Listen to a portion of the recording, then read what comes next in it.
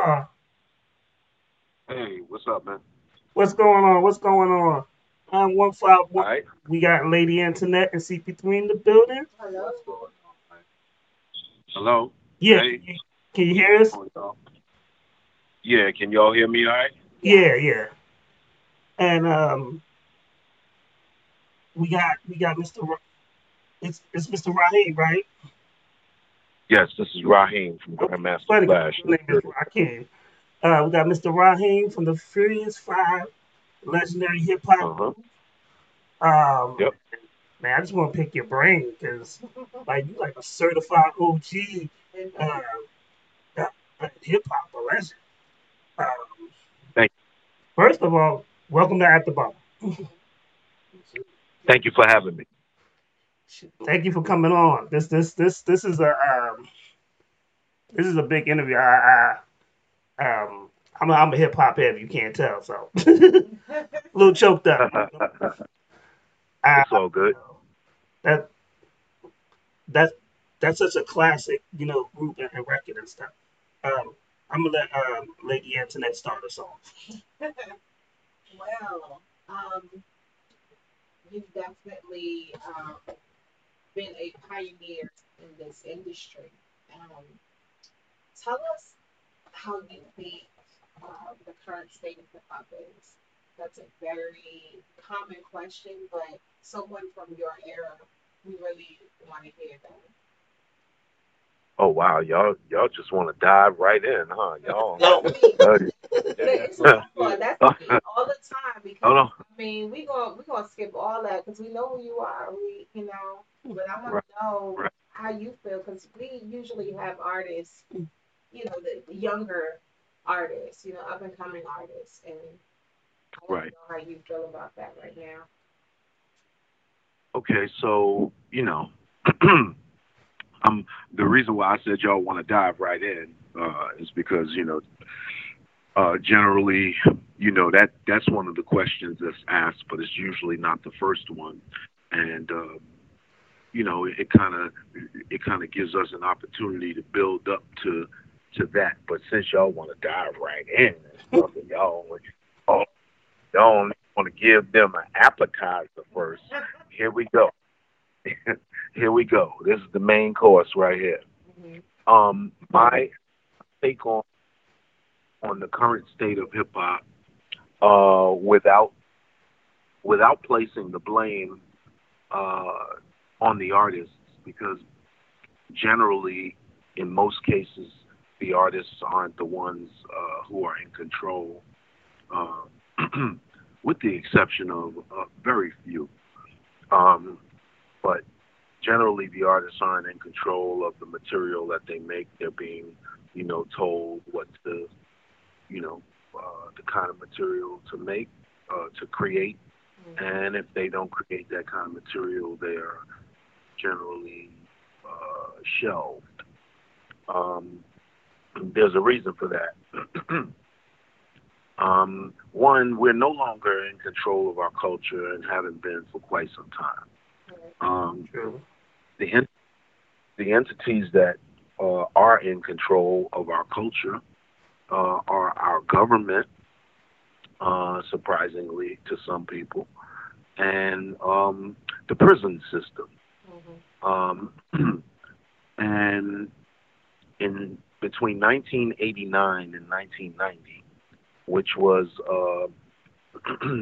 a changing of the guards, as it were, for rap music, because okay, so in 1989, the biggest rap song of 1989 was probably "Fight the Power" by Public Enemy, Yes. and so as a result of that success and the resurgence of the dormant Black Power movement um,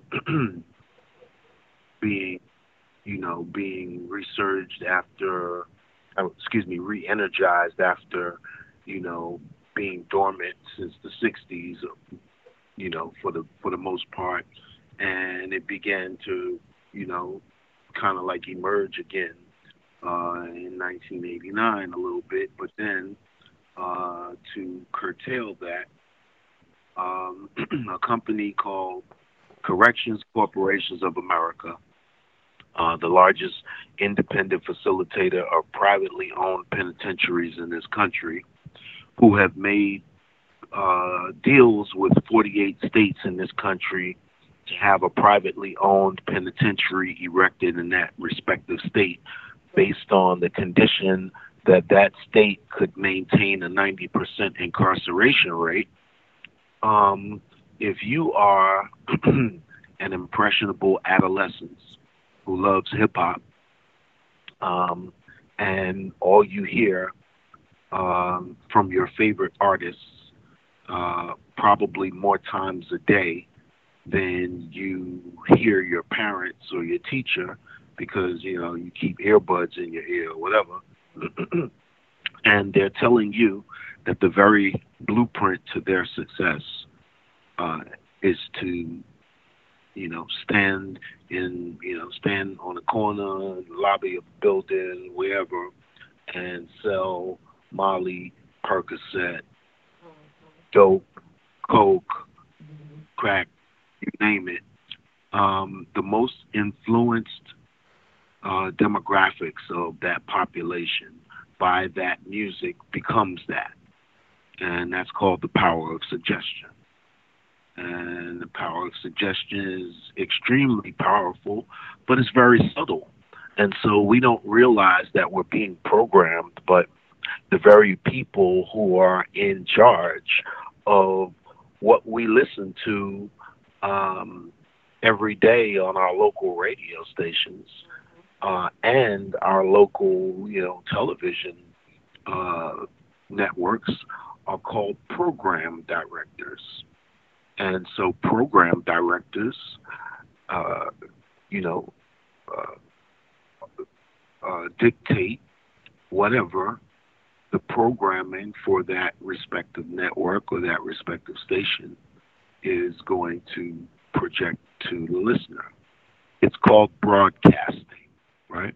Mhm. Right? Broadcasting is the same thing as casting a spell. Casting a spell and broadcasting are one in the same. Broadcasting and casting a spell. Uh, the only difference between broadcasting and casting a spell is that broadcasting means you're casting a spell on a much larger level, but you're casting a spell nonetheless. And if you think that it's not casting a spell, then you have the wrong perception of what magic is. All right. Mhm. Um, Casting a spell could be as simple as placing a curse on someone. When someone says to someone else, you know what, you ain't never gonna be ish, and you know all that's needed in order for that curse to be effective is for the person whom the curse is that's being placed on to believe it, Yes. right? And so uh, advertisers spend millions and millions of dollars every day to influence consumers through broadcasting and through other means of advertisement um, that we need their products. That's called the power of suggestion. So they're very well aware of how powerful but how subtle it works. Um, another case in point, uh, you know, if you notice, or if you've noticed over the years, at one point in time, the sale of cigarettes and tobacco products used to be advertised. Used to be advertised on television, in magazines, and that sort of thing. Okay, so after the last Surgeon General caught heat from uh, not acknowledging the fact that cigarettes, cause lung cancer or whatever on packs of cigarettes where it said, the Surgeon General has determined blah blah blah or whatever. Um, so as a result of that, um, now the tobacco industry has been regulated by the government, and so they are no longer allowed to advertise the sale of tobacco in any advertising medium because they full well through the power of suggestion that a certain demographics of the country already smoke cigarettes, but if it were to be advertised, a much larger population would be affected and smoke cigarettes. So, they're aware of how it works. So that's as all of this relates to rap music. We're being our music is being weapon or has been weaponized against us. And people, there's some people who recognize that, and then there's some people who don't. And my my uh, you know, the only thing that I have to say to the people who don't recognize that or who don't acknowledge that our music has been weaponized against us is, sometimes you could be so deep in the forest that you can't see the trees. You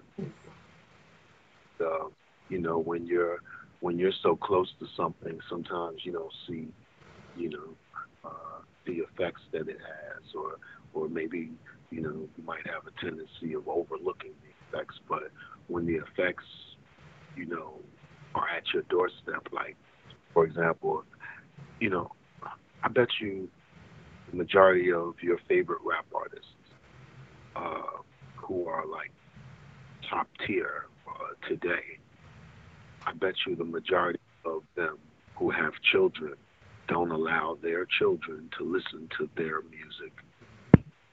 Yeah. Yeah, I'd be willing to bet money on that. yeah, If they especially if they have young children. Right. Yep. true, true. CP3, you got a question for him? I definitely appreciate you calling in and appreciate your perspective because I kind of feel the same way. I'm not an old school guy like yourself. I am consider myself an old school hip hop head, but the message that's being put out there and being circulated and being played over and over again is, like you said, it's putting a certain mentality out there. So, what can we, the consumer or the artist, do to try to curb it back to some type of message, positive message, and try to get that out there, even though we know the big labels aren't going to promote that type of music? I think that one of the most effective ways to get back to some sort of semblance of diversity in rap music would be one, as consumers, as listeners,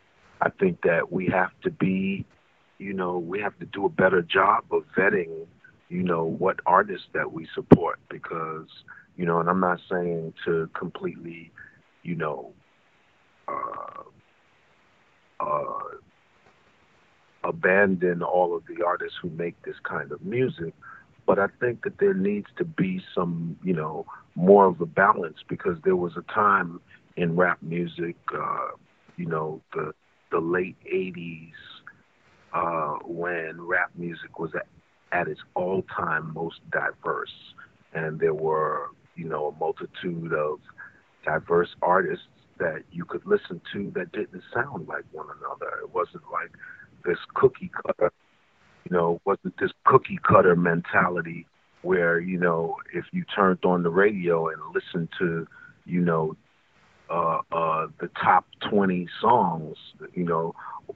that every one of these songs sound alike, and the majority of the songs they talking about the same thing in all of them. You had Tribe Called Quest, you had Rakim, you had Slick Rick, you know you had Salt and Pepper, uh, MC Light, you know, uh, it was just much more diversity.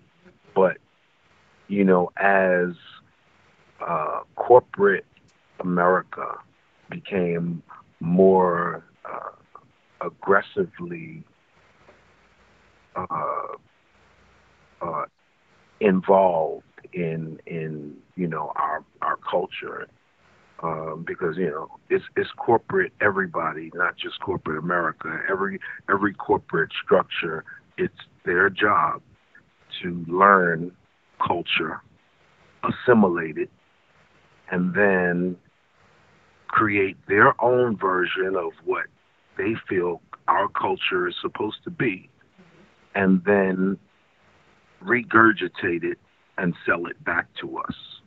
Okay? And so that's what they did. That's what they did with gangster rap when gangster rap was ushered in 1990. Okay?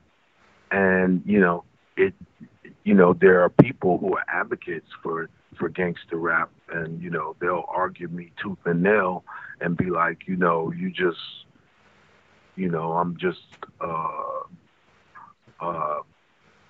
you know outdated in my thinking, or it doesn't have an effect on the mentality of the youth and so forth and so on. But if you were to do a case study and survey, two groups of adolescents, and you put them in two separate rooms, and you know, uh, you play Light FM in one of the rooms exclusively the whole time, and then you play aggressive rap music in another room, and you observe the behavior, you'll definitely see a distinctive difference in the way that they behave. I mean, I even notice it for myself. Like, if I listen to aggressive rap music while I'm driving, I drive more aggressively. Like, if I'm listening to if I listen to DMX or Tupac while I'm driving, like, don't be walking in the street. I might hit your ass. You know what I mean? Like,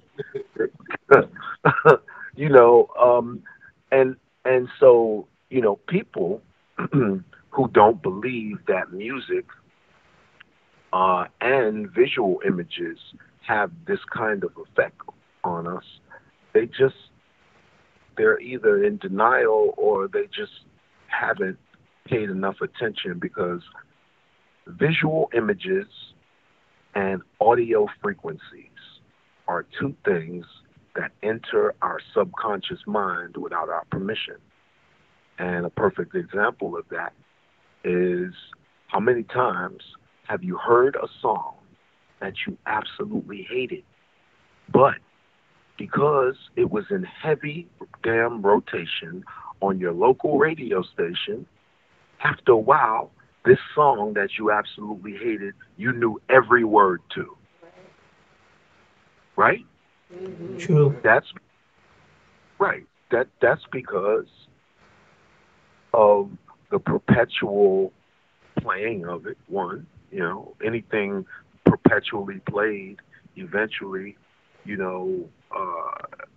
as much resistance as there is, or as there could possibly be against it, unless people just, you know, stand together and vehemently be like, you know what, we're not going, don't play that no more, we ain't listening.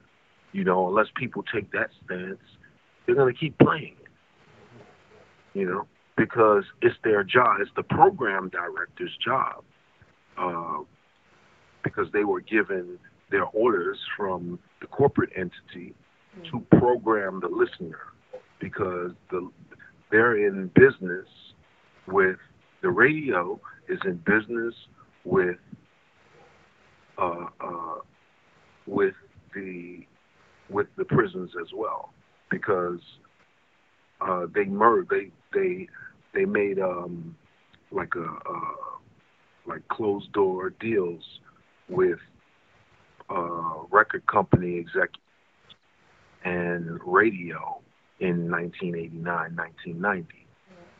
And that's, I mean, how else would you explain how abruptly the changing of the guard, so to speak, happened in rap music? Right. Because there was no gangster rap in 1989, really. Like I wouldn't say there was gangster rap in 1989. You might have heard a little something. You heard Cool G rap, or you might have heard uh,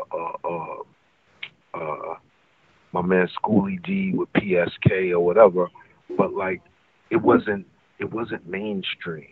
Like every station wasn't playing that, and every artist wasn't trying to be a gangster Right. until the ushering in of gangster rap officially. Because once they ushered gangster rap in, they made it pot. They completely obscured, the original rap music. Right. And so now I'm not saying that we need to obscure gangster rap. What I am saying is that the solution is we need balance. You know we need to be able to have access as listeners to all of this music. Because gangsterism is a reality. So I'm not saying that we should completely, ignore and not acknowledge the fact that these things do happen in our communities. Um, but it's not the only things that happen in our communities, and life is such a broad topic overall that we as artists have the ability to talk about a multitude of life's circumstances at any given time in any given song. It's deep. Um, I have a question now. I finally can get mine up. Sure. So, Mhm. when did you know that hip hop was going to be the juggernaut that it is? When did you know that this music was going to literally change the world? Um, different. There were different things, different pivotal, events that took place in our career uh, that kind of gave me a bird's eye view of where things were going and how influential, rap music was or is. And one of the things was that uh, you know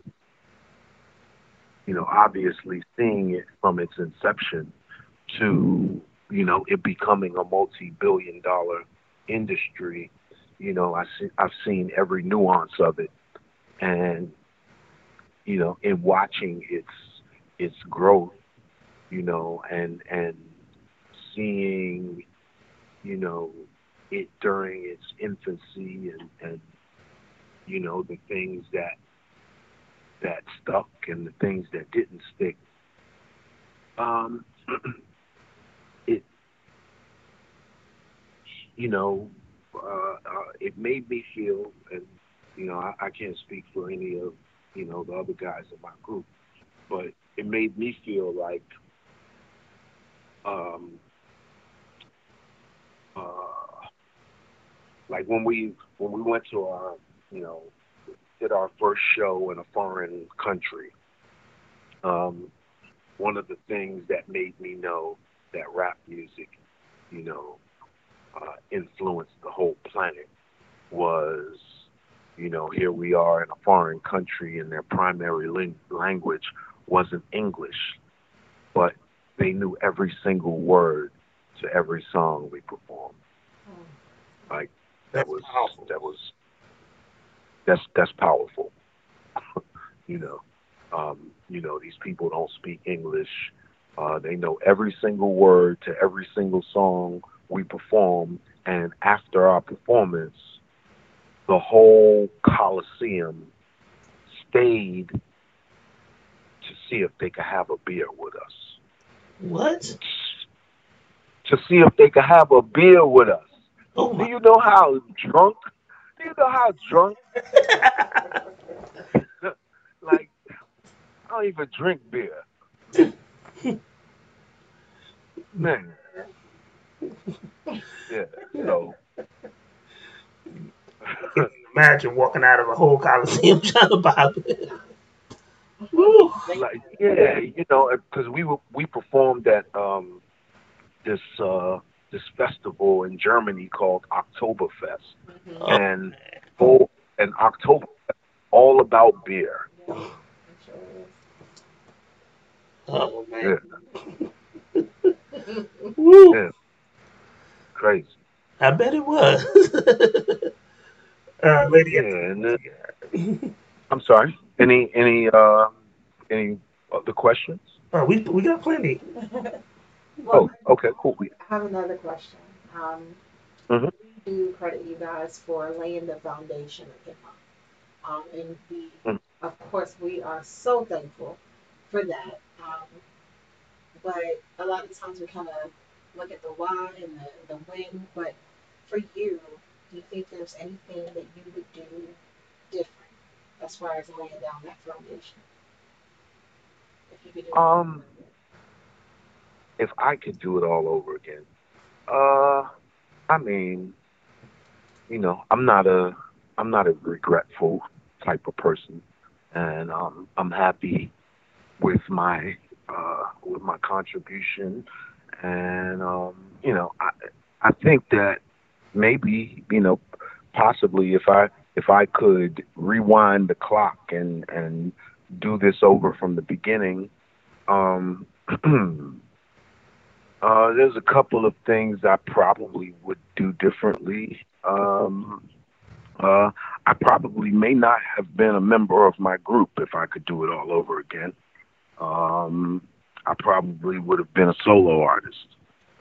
Um, I probably would have had my own label. Mm, Um, I probably would have, much more diligently pursued uh, writing and producing for other artists. I mean, I do that. I've done that for years, but I haven't like really gone like hard and aggressive,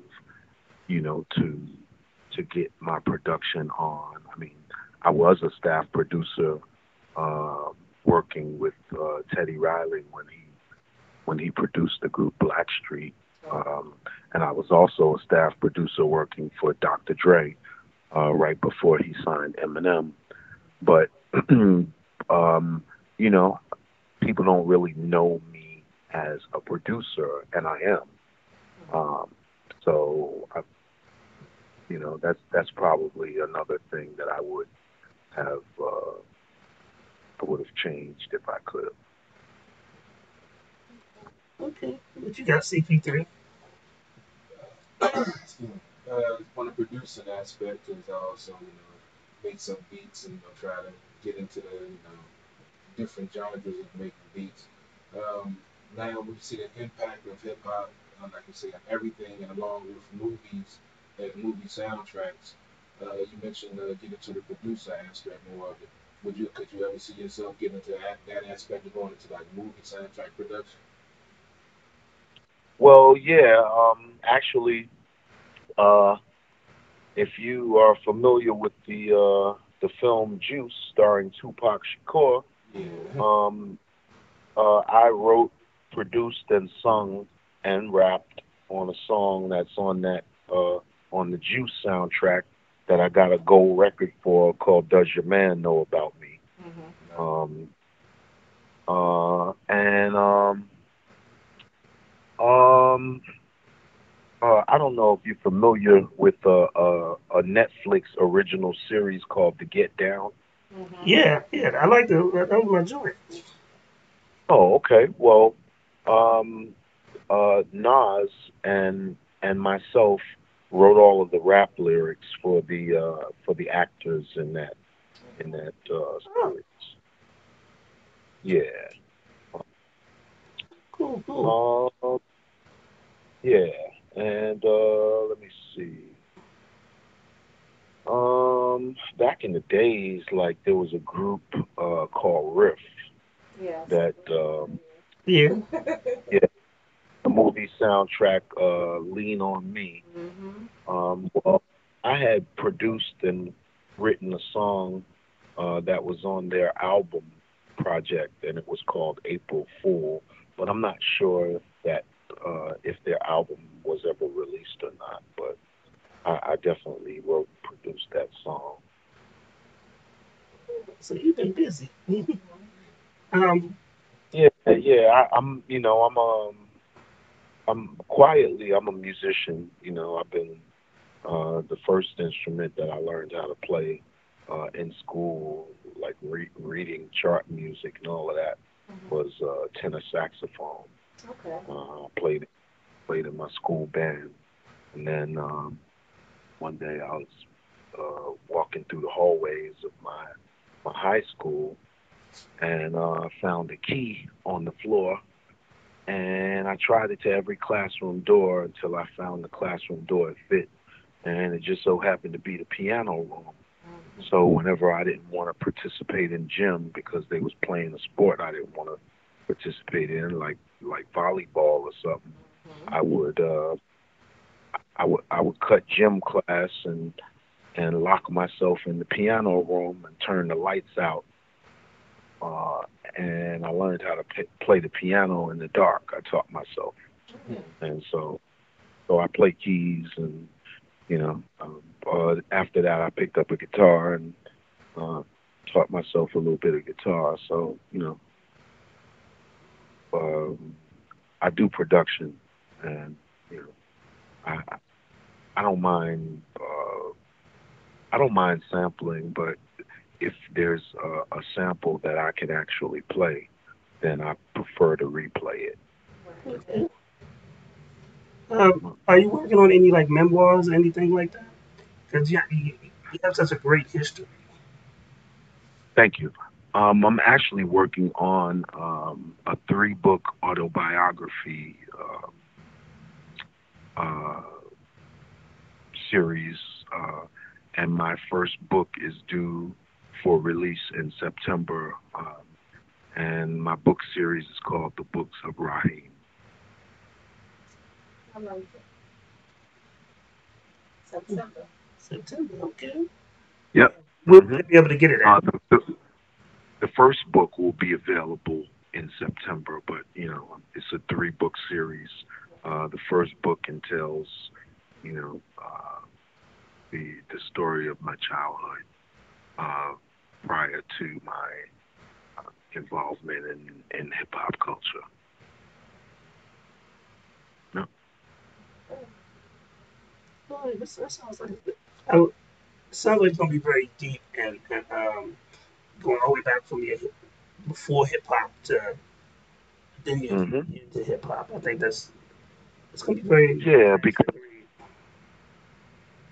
in order to truly get get an idea of why and how hip hop began and what the elements were that or excuse me, the circumstances that were in place socially that that propelled the the youth of of the Bronx to engage in this movement that was unbeknownst to us that became this multicultural, multi-billion-dollar industry. Cool, cool, cool. You got something for Yeah. me, Lady Antoinette? Yeah, I have one question.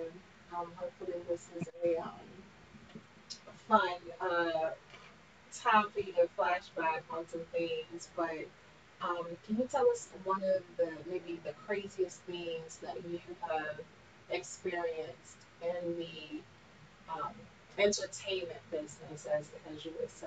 Um, you had such a vast career. Can you tell us one of the craziest things you experienced? Well, one of the craziest things that I experienced uh, was, during rap music's growth period, before it was completely, accepted by everyone. In New York City, this melting pot of, you know, ethnicities. You would think that, you know, when you think about a show that happened in Manhattan, in Midtown Manhattan, at a club called Bonds International. Mhm. Um, uh, my group, we opened for a punk rock group called The Clash. Mhm. Um, the Clash are a very popular group, and so the place was sold out. We were performing two shows this night and opening for the Clash. So when and so this is an all white audience that we're performing for. This is 1981, and this is before rap music was accepted by, you know, uh, uh, the the pop was accepted by pop culture or white people. Okay, and so white people were not yet exposed to rap music or rap performances, concerts, and so we were opening for the Clash. And when we walked out on stage, um, you know, Flash, he was the first one from our group to go out on stage. And when he walked out on and he got behind the turntable and began to scratch a record, um, the audience was expecting us to be a band because they had never seen rap artists and they didn't know that rap artists, for the most part, used a DJ and not a band. So uh, everything was all right for a short period when Flash first walked out on stage, even though they were expecting us to be a band and we weren't. Um, and so Flash was cutting up, some records or whatever, and then it got to the part in the show where we walked out on stage, and the stage, it was a man-made stage. It wasn't, it wasn't, a very sturdy stage. It was pretty rickety. And so when we got up there, we did, choreographed dance routines. And when we began doing our dances, this was pre DAT tape or pre any other digital kind of sound medium to play, our show. So Flash was physically using records, using vinyl to cut up the songs that we had, to perform to. So the stage is rickety, Flash is cutting, and the needle on the record began to skip. Once the needle on the record began to skip, this all white audience, they turned hostile and they began to pelt us with all kinds of debris. Um, they were going to the bar, ordering cans of beer, and they were throwing 4 cans of beer at us. Um, and the only reason why the show went on our behalf was because we were getting paid $18,500 to do one show that night, but we were scheduled to do two. So the show went on, We stayed up there performing and ducking debris simultaneously. And when that performance was over, before they let that uh, before they let the next hostile white audience in, because the same thing happened both shows. We hopped off the stage and walked through the audience to see if we saw any, we could recognize any other white people that was throwing stuff at us, but we didn't. And so the next show, we got back up on the stage and did the same thing, and the same result happened. So that was very traumatizing. It's very traumatizing. Period, for any artist to stand before any audience and you know and the audience turn hostile. Like Right. that's not it. That's the worst case scenario for every artist. So and especially if when we were the only black people in this whole club, so like it was like damn, like was this a setup? Like yo,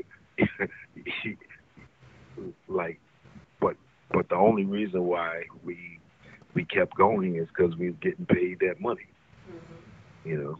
But that was yeah, that was a crazy experience.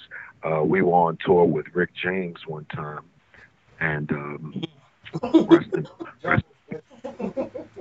Yeah, and the things that Charlie Murphy, rest in peace, said about Rick James were absolute truths. I was physically there when Rick James slapped Charlie Murphy. Um, yeah, I was physically there at Studio 54. Um, Rick James was an Aquarius, and, and so am I. And so we connected uh, when my group toured with him, and so he called me his little Aquarian brother. And every time he would come to New York City, he would call me, and I would meet him wherever he was, and we would hang out. Mm. So I remember one time I hung out. He told me to meet him at the Parker Meridian Hotel in Manhattan. I went there, and he was like, "Yo, we gonna go to Rockefeller Center and meet up with Eddie Murphy."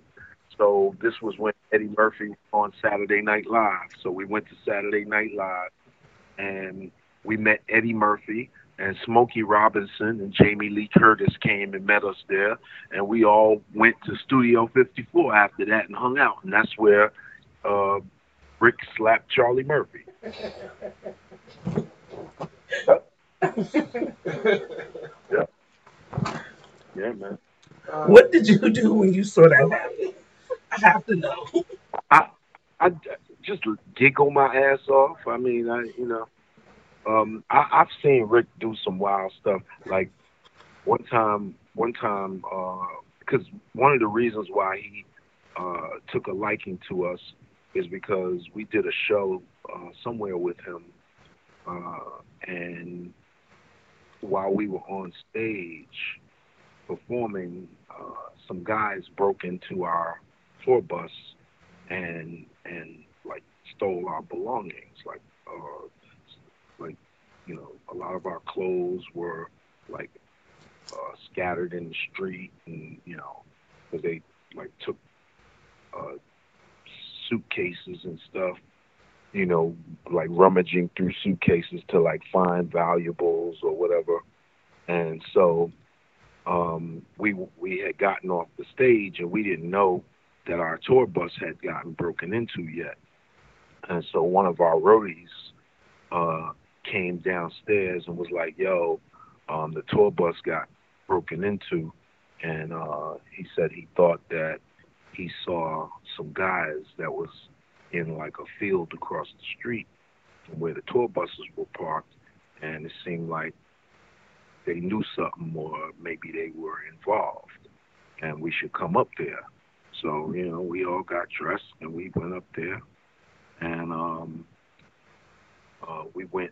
Some of us went over and confronted the guys in the field, and they didn't respond favorably or whatever. So we started scrapping with them, and then I came back to the tour bus and uh, walked on the bus to see, what of mine was missing, and when I remember I had some stuff in a closet on the bus, and so I walked to the closet and opened the closet door. And when I opened the closet door, I saw someone standing standing in the closet.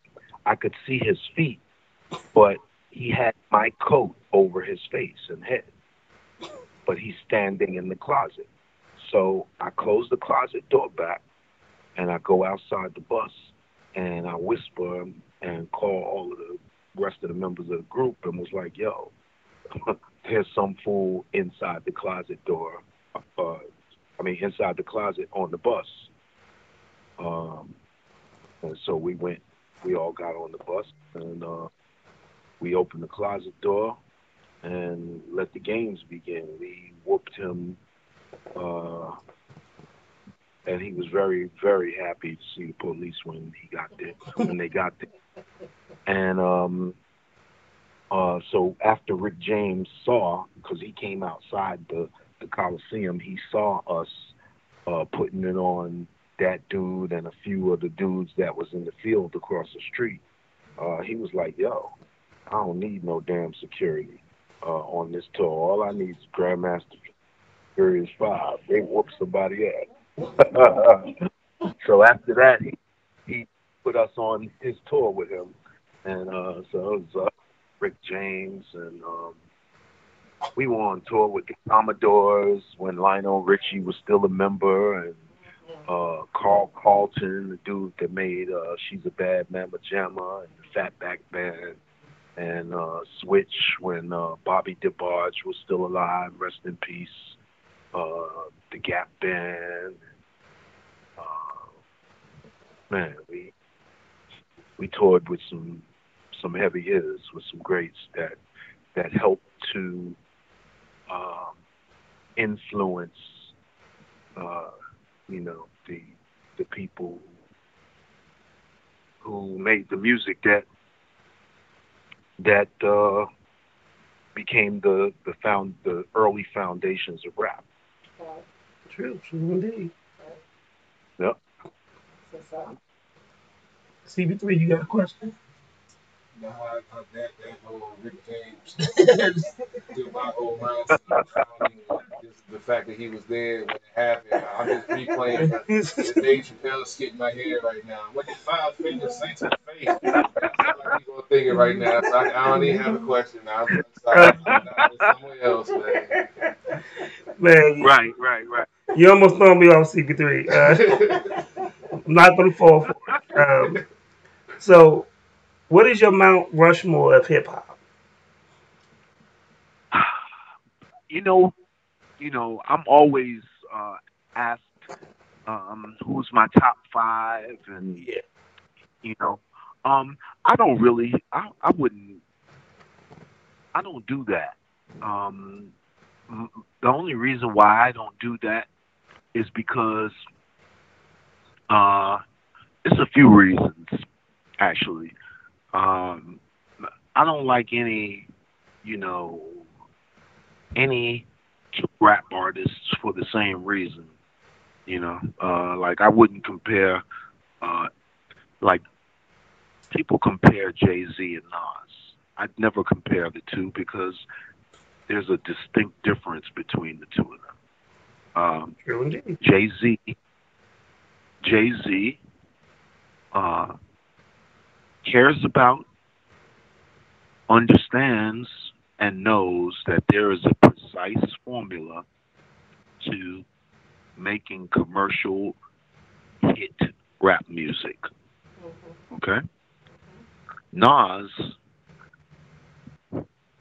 either he's not concerned with trying to be commercial, um, and he's happy with his core fan base, and so he makes the music that he doesn't step outside of his comfort zone to appease a larger uh, demographics of people. All right. So that would be like the difference between Michael Jackson and Prince. Right. Right. Okay.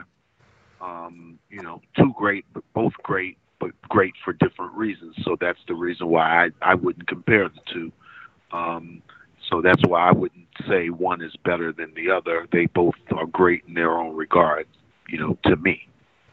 Um, I like different people for different reasons, different artists for different reasons. And, um, I love Busta Rhymes' energy, and he makes some, he makes some, some of the dopest party rap music around. But as dope as a rap artist as he is, I don't particularly want to hear Busta drop science, even though he's intelligent, and his last project he dropped science, and I thought it was dope. But that's not really what I want to hear from Busta Rhymes. You want to party with Buster Correct. Yes. because that's what You know what I mean? So his hits are known for.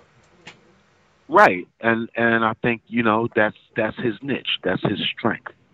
You know, and we all have a we all want to explore our artistry, and venture outside of our comfort zone, or that which is that you know what we're known for, um a lot, and there's nothing wrong with that. But for me, when I like your music, there are reasons. I, Everybody likes everybody's music for a reason, but for me,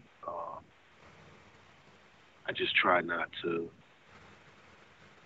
uh, compare artists to the degree where where I'll say somebody's better than somebody else, because I try to appreciate them all, because I'm still an artist, and I would like to believe about myself and my artistry that I can still be competitive. So for me to put five other people in the top five and not include myself in that demographics, I think I'd be doing myself a tremendous disservice. You hit on such a good point.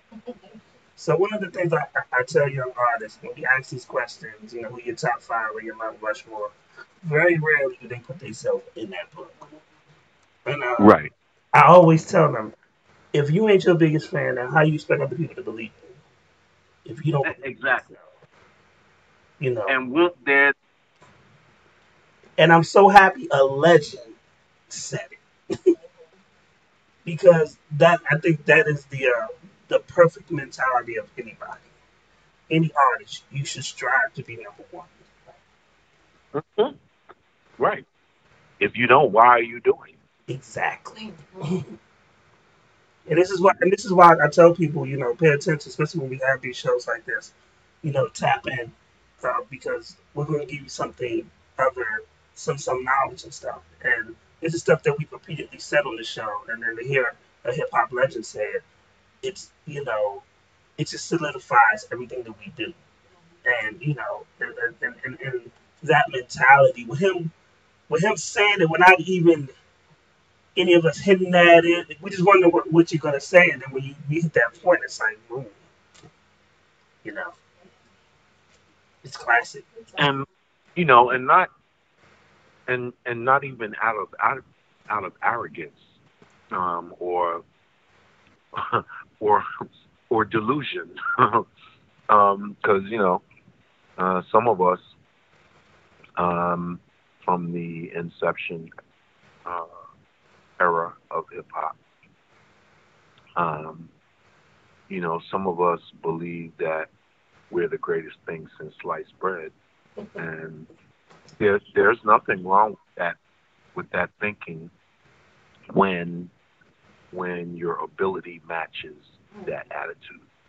But if you don't have the ability that matches the attitude, then that's something else. So if you do a little uh, research and you know uh, you you find out who Raheem from the Furious Five is today, as compared to who I was, you'll find that I'm a little bit different than uh, the other uh, Like, MCs from my era, yeah. and that's all I'll say. I would say this when you start naming Juice and you start naming that you work with Dr. Dre through the early stages at Eminem, and you've done a lot behind the scene producing riff, like you stay constant and relevant in music and so many eras, and you basically almost had a hand in each era of hip hop. I mean, it's legendary. You know, we're gonna give you your flowers while you're here. You know, what you've done is very impressive because um, I didn't even know everything, and just hearing it, it's you in awe, and um, we salute you for that. Like honestly, genuinely, like to hear all the stuff and then you not even just talked about the good, you talked about the bad too. Like so many people will give you cookie cutter interviews and don't tell you the real shit. You told me Hmm. at a time when people were throwing cans at you on stage. Um, like the honesty and the rawness, we appreciate that so much. Like like real talk, we honestly do. I want to say, it's a surreal moment for us. Like I said, we talk to a lot of new artists and up and coming artists. We tell them often to research your craft, so that would bring them to you. Um, Truth be told, I remember, and this was so out of the box. Shout out to my middle school music teacher who made us research hip hop. We had a whole class. We had to go from the beginning up until that current time. I'm not gonna say how long ago that was, but but we had to do that. And yes, you guys came up. I mean, so to talk to you right now, it is a surreal moment, and I'm hoping that all of those who are watching can understand that a lot of these things do come full circle.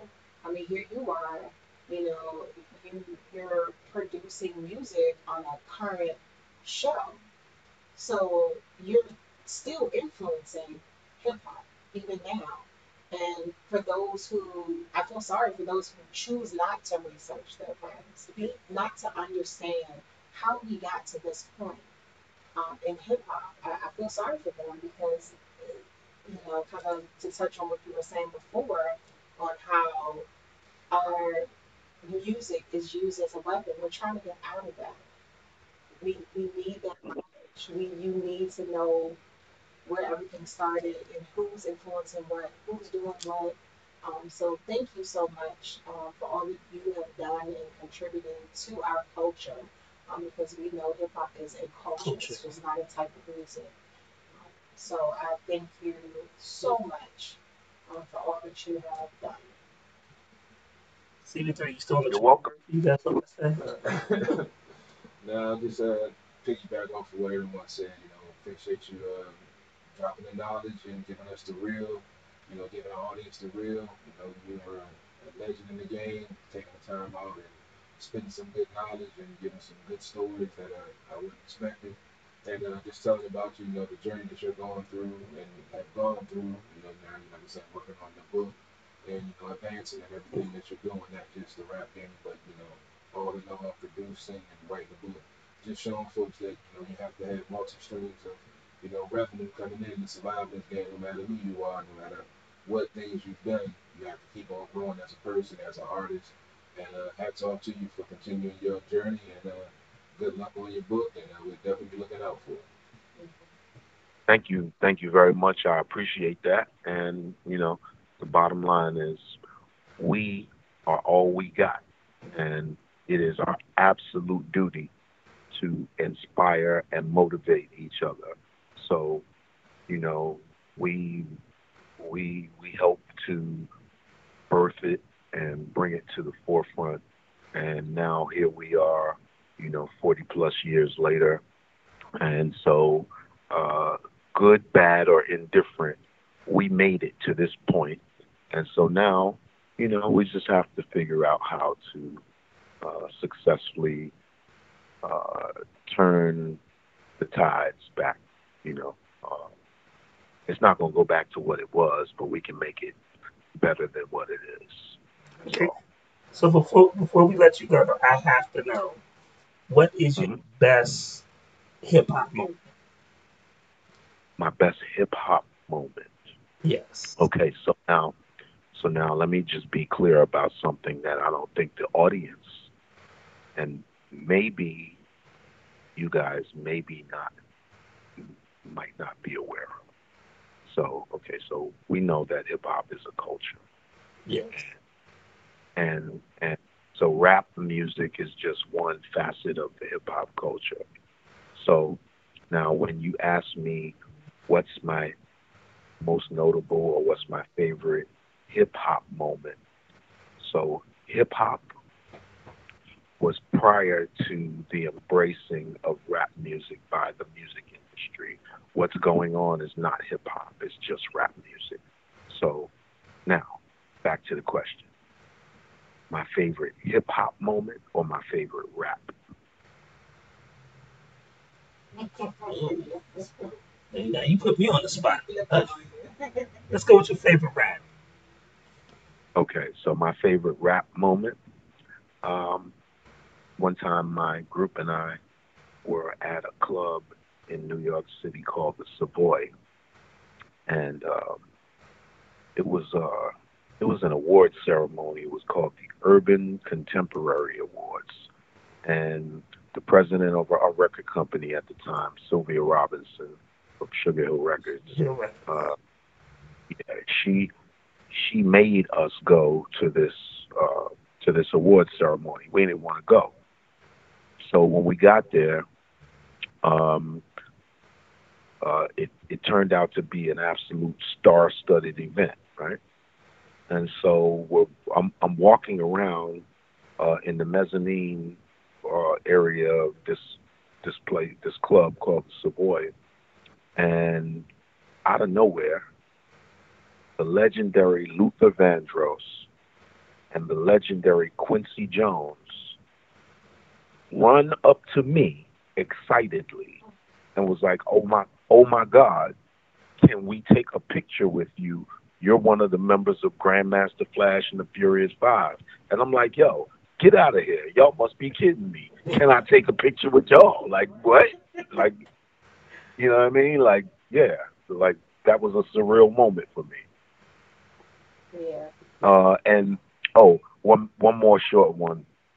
Um, so I see, we're in LA and we are about to do Soul Train. And so I'm waiting for the limousine to pick us up. We're staying at a hotel, the Hyatt Regency, and it was on Sunset Strip. And so I'm standing in front of the hotel waiting for the rest of the group to come downstairs, and I'm dressed in my full, Grandmaster Flash and the Furious Five show regalia. You know what I mean? So I'm standing there, and this brown and beige Rolls Royce pulls up to the light right in front of the hotel. And it stopped at the light, and I look at the driver, and the driver is a black man, and he looked extremely familiar to me. So I took off running. So I chased this Rolls Royce for like two and a half, almost 3 blocks. He sees me out his side view mirror, and he pulls over. And when he gets out, it was exactly who I thought it was. It was the greatest, Muhammad Ali. Stop. Whoa, whoa, whoa. Yeah, it was. Yo, he got out and he kicked it with me, and the rest of the members of my group saw it from like 3 blocks away, and they came running down there. He was like, "Oh my God, y'all pretty just like me," and like, so it was everything. Like it was. I'm getting goosebumps just talking about it right now. Like, Mhm. yeah, Man, yep. Yeah, I'm glad you held your composure. I might not have been any good. I wouldn't have Either one of those been. Yo, things. I held my composure, but I was so excited that I couldn't even remember the man's name. All I called him the whole time was the greatest, you the greatest. Word. Yep. Man. You got something out. I might not even take Right, that out. right. I ain't gonna lie. Yep. Oh, man. So do you have any other projects coming out besides the book? I am working on some new music, solo project. Um, I'm not sure exactly. I don't have a release date or anything like that. I'm kind of just going off of my my own internal vibe, and when I'm in a good space and I think it's a good time to release something, then I will. And I'm hoping that I feel that way in the not so distant future, like sometime this year. Um, and I'm working on a couple of other things that will uh, help increase my residual income streams. Um, I am actively involved in buying, selling, and trading NFTs and cryptocurrency. Okay. Um, I am, pretty literate as far as uh, cryptocurrency, buying, selling, and trading, and NFTs, and I just partnered up with a tech company called Think Tank, and we are embarking on uh, uh, buying, selling, and trading NFTs and cannabis industry together. And what else? What else? I have. I'm developing a hip hop game show, hip hop trivia game show, um, with a little comedic twist, and I'm also uh, promoting and putting on some concerts um, that will eventually become a residency in Las Vegas at the newest, most expensive casino in Las Vegas called Resorts World. Oh, so you just don't plan on sleeping all this year? You just gonna be up for the rest of Nah, look, ain't no sleep till Brooklyn. the year? Oh yeah. um, And I'm from the Bronx, so you know what I mean? Like, definitely. nah, just I'm just um, very focused on getting more out of rap music, and the culture, because I feel like I put in a lot, and Well, I didn't collect, you definitely I didn't collect nearly what I put in. Yeah, thank you. Mhm. you definitely did. So, Do you have any social media that people can contact you on or anything? yeah, if you go to Instagram, it's Raheem, RAHIEM .official, and I mean, I'm on a few other social media platforms, but if you follow me on Instagram, um, you can connect with me on them. on the other ones as well. Okay, well, we definitely want to follow you. We definitely want to thank you for this interview, man. This. I was so excited to do this interview, and it's been a highlight of my day. Honestly, it's very few times I get lost for words where I don't even start to ask the first question. Like, I was so excited. So, thank you so much. Shout out to Songbird for setting this up. We appreciate you, man, and we love the stories, everything. We're going to support. I'm definitely going to get the book when it comes out in September. And anytime you want to update us on your progress, you're more than welcome. We don't really have fans. We have family that come to. That's what's up. I appreciate y'all. Much love. Thank you. Man, if you missed this show, you should really yeah, you can run it back. All right, we'll do a quick video break, and then we'll be back, man.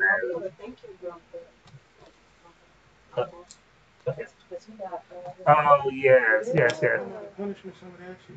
Shout out to Nanya. She set the interview up and then she sent us some pizza too. I know, thank you. We adore you.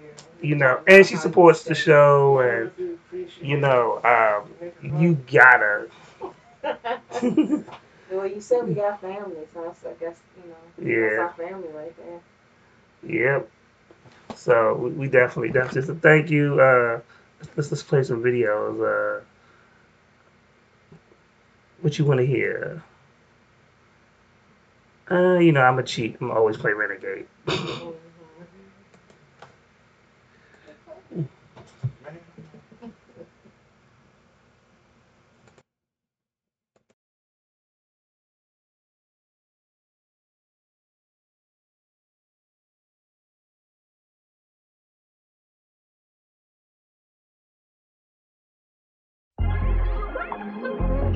Run, young.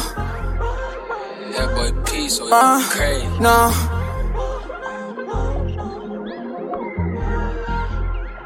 I was down, now I'm really about to go get up. 10 rounds, now that nigga can't get up.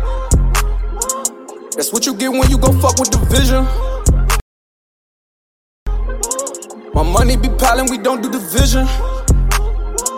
The feds be watching, I just gotta get up. I was just down, now I'ma get up. Sleeping on me, I bet that they get up. My money was low, but now I'ma get up. Oh, bet that we get up. Pushing this weight, I'm doing sit-ups. I was just dirty, now I got my fit up. Too good for these bitches, I bet they gon' miss us. And I pack a bag if you think that I'm trippin'. I keep this shit brisk like I'm sip lip down. Even though niggas don't know what to get on. You ain't shit till your niggas go and get on. Get you some pack, go make a flip homes. Yeah, I'm stuck in my bad ways. Niggas always being burnt out, so I dip them all in the ashtray. I don't understand these niggas that just always talking about, yeah, they past ways. I don't understand these bitches always comparing me to they past days. I give a fuck about you, you give a fuck about me. I just be rapping for money, you be rapping for free. Feel like that I rap like a god, the reason they call me a G. I'm against all of these odds, niggas ain't fucking with me. Never no worries, Hakuna Matata. They say that I'm hot cause the devil with Prada. I'm Soulja Boy first and these niggas gon' follow. Catching no feelings, you catching these hollows. Ride with Rodriguez like I fuck with Rollo. Ain't got no time when I see this Movado. Bet that bitch shine like I'm in Monte Carlo. Looking at me like I done hit the lotto. Counting your last days, get hit up. Talking that trash, hey, on Twitter. Your bitch, she be bad, yeah, I'm with her. When she see me, her face be lit up. Boy, better go ahead and mind your business. I don't go back and forth like tenor. Run this game, I don't get no finna. But we bout to get up. 10 rounds, now that nigga can't get up. That's what you get when you go fuck with the vision. My money be piling, we don't do division. The feds be watching, I just gotta get up. I was just down, now I'ma get up. Sleeping on me, I bet that they get up. My money was low, but now I'ma get up. Oh.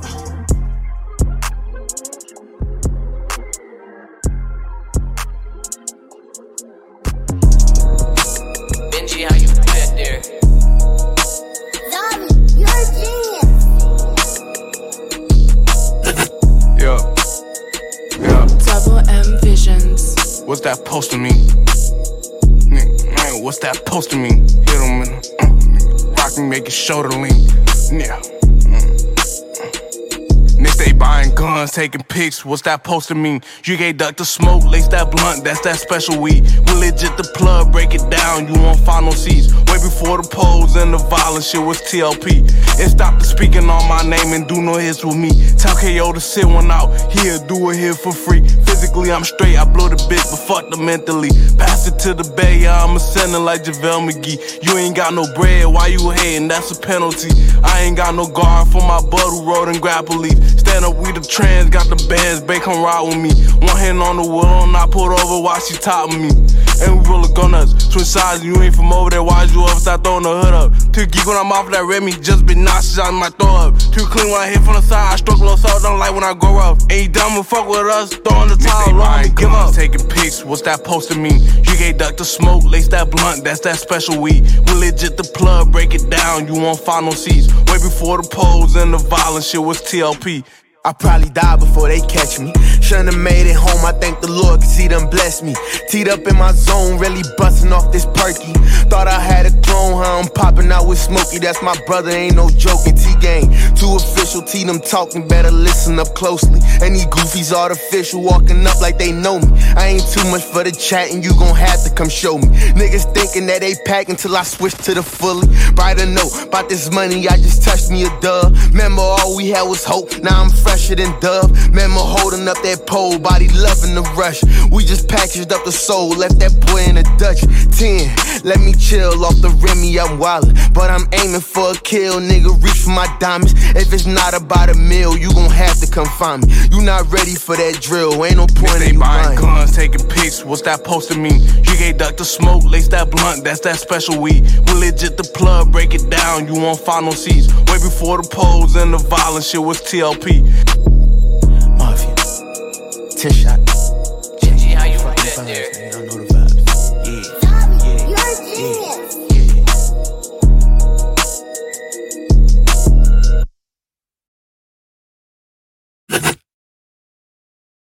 genius. Double M Visions. Damn, Matt. This one's Let's go. Ayy, ayy, let's go. Big Simba, nigga. My turn. Ayy, ayy, let's go. Ayy, when I'm in the booth, I tell no lies. Don't point me to that beat because them guys ain't one of mine. You see that killer in my eyes. Tell that pussy come outside. Ayy, he was raised to run a high. Let's go, let's go, let's go. When I see my eyes, there's no talking, we gon' collide. Yeah, I fuck this being me tripping, fucked up his pride. He say he gon' kill me, shrug my shoulders, then I nod. Ask the last nigga that tried, yeah, you can't cause he with God. Call me Mr. Beat the eyes, I'm like Moses with that ride. Fuck your rules, we don't abide. I said I love you, but I lied. I like got my bitch sneaky, I can't fuck her, she too easy. Gotta cheat just to come see me, ain't my bitch, but still won't leave me. Hey man, I been poppin' shit, man. Big Simba, man. Hey, I'm done beef with y'all hoe ass niggas, man. Let me talk to your bitch right quick. Hey, shawty, come here. Hey, hey, let's go, let's go, let's go. Got a pissed off my liquor, I might overreact. I pop a bean, we fuck for hours, and let's run back to back. I eat that pussy, I'm free nasty, watch me kiss up a back. I pop her, she talk too much, I put this dick in the neck. Make sure she straight, make sure she ate, that's how you get your respect. I like the hunch, we like the fuck, I think I love having sex. Fuck on your bitch, that's on my man, and I still fuck with my ex. And I ain't waiting on your cousin, I just gotta confess. She got a boyfriend and she messy and she say I'm on net. She don't your nigga, fuck on me, don't have to deal with no stress. Don't trust no nigga, trust no bitches, get that shit out my chest. I fuck them bruh girl and his girl, know why niggas is pressed. Hey bro, I don't even know why you mad, you ain't the first one. You know what I'm saying? I been doing this shit, we been doing this shit. You know what I'm saying? Don't get mad at me, don't hate the game, hate the player. Ayy, they call me freak, nasty. Some call me Zaddy. I don't do no talking, tryna fuck, send me the Eddie. I don't do no talking, that my business, please don't ask me. She get freaky for me, play with that pussy, spray on her ass cheek. Baby got a figure and stamina, think she an athlete. Bitches here by me, hating, wishing that they had me. Used to fall in love with these hoes. hoes, that was the past me. Used to fall in love with these hoes, that was the past. Ay, when I'm in the booth, I tell no lies. Don't point me to that beat because them guys ain't one of mine. You see that killing in my eyes, tell that pussy come outside. Ay, he was raised to run and high. Let's go, let's go, let's go. When I see my eyes, there's no talking, we gon' collide. Yeah, I fucked this being me tripping, fucked up his pride. He say he gon' kill me, shrug my shoulders, then I nod. Ask the last nigga that tried, yeah, you can't cause he with God. Damn, man. This one's too hard. Bow your head and pray. You wanna talk to him? Hey, let's go, let's go, let's go. Beat Sim in this bitch.